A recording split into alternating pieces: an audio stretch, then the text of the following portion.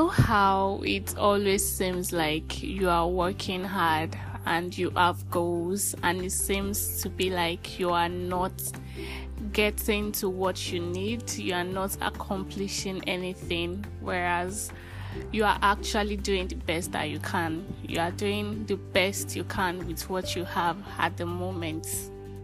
Yeah, that's that feeling of not feeling fulfilled, not feeling like your potentials are where they are supposed to be. That feeling of I can do more, I need to be doing more. Yeah, that feeling.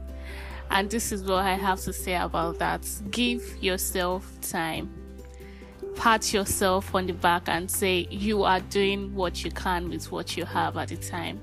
It's normal for you to have goals, to have accomplishments, but at the same time, give yourself thumbs up every now and then, because it is not easy out there. But somehow you get up every day, even when you don't even want to go to work, you go to work. You don't want to go to school, you go to school. You don't want to be in the presence of that particular boss, but you don't have a choice. So give yourself a pat on the back.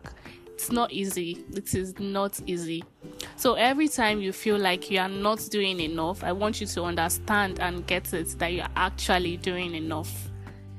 Your enough might not be giving you the results that you think it would, but in due time and course, it will generate the result that you need.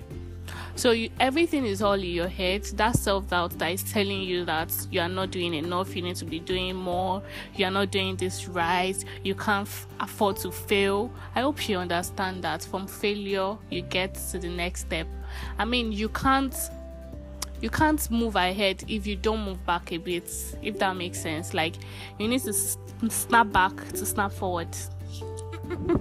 If that makes sense. You know how trees, they what's it called? They fold and then they spring up back and they look more taller. That's it.